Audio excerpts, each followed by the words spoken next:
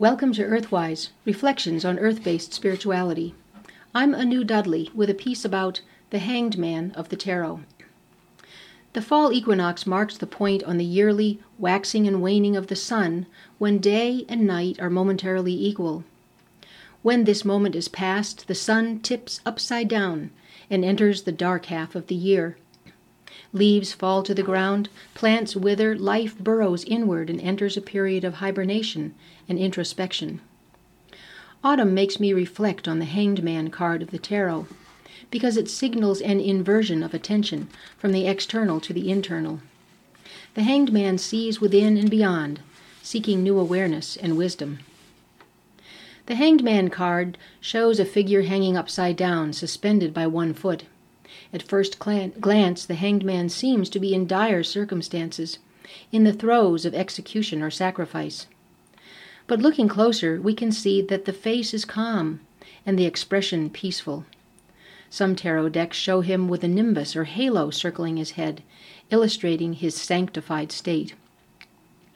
Other tarot decks picture coins falling from his pockets, signifying his renunciation of the outer world in favor of the inner, where material wealth is meaningless, and what matters is the richness of the soul. The Hanged Man is often shown with his hands clasped behind his back, symbolizing withdrawal from the sensate experience of the world.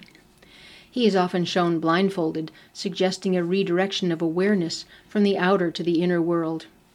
One of his feet is tied to a tree limb, while the other is crossed behind the knee of the suspended leg, resembling a half-lotus or meditation pose. In the Gaian tarot, a yogini hangs upside down in vriksha asana, tree pose, the foot of her bent leg pressed against her thigh, her hands in prayer position in front of her heart. In all of the variations of the Hanged Man's pose, we recognize the voluntary, self-imposed nature of the act, the intentional spiritual retreat and exploration of other dimensions. As the earth subsides into autumn, the Hanged Man turns himself upside down, and his usual points of reference are reversed. His head, the seat of conscious awareness, is now close to the earth, the realm of unconscious, intuitive wisdom. And his feet, his organs of contact with earth energy, now tread the sky, the realm of the mind and spirit. In this position, he has a totally new perspective and the opportunity for profound insights and experiences. The Hanged Man is likened to Odin, the Norse god who hung himself upside down on Yggdrasil, the world tree, to gain wisdom. This voluntary surrender gave Odin the ability to see into all realms. By hanging upside down, he achieved transcendence, the shaman's purview, where reality is seen from the other side.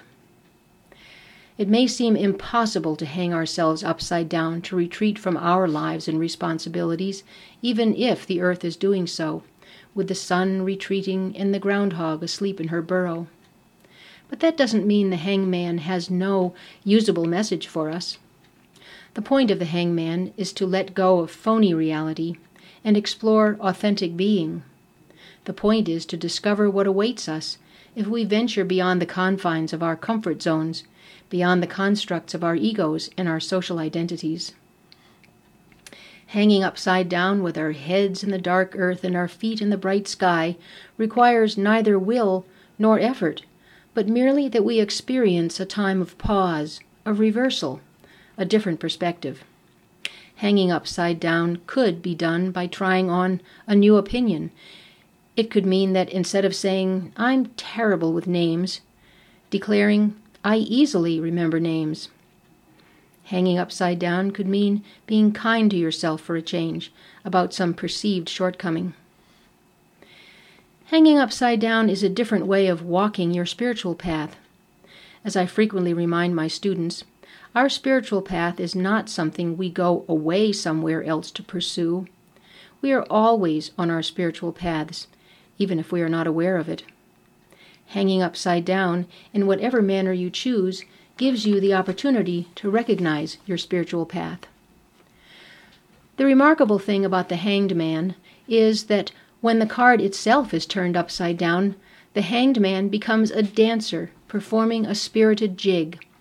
His knee is raised as though he is about to leap into the air. His hands behind his back are poised like a mystical Sufi dancer to whirl himself into an ecstatic trance. The hanged man now becomes the celestial dancer, twirling among the heavenly spheres where wisdom resides, leaping from galaxy to galaxy, exploring the inner universe of his own divine nature. Blessed be.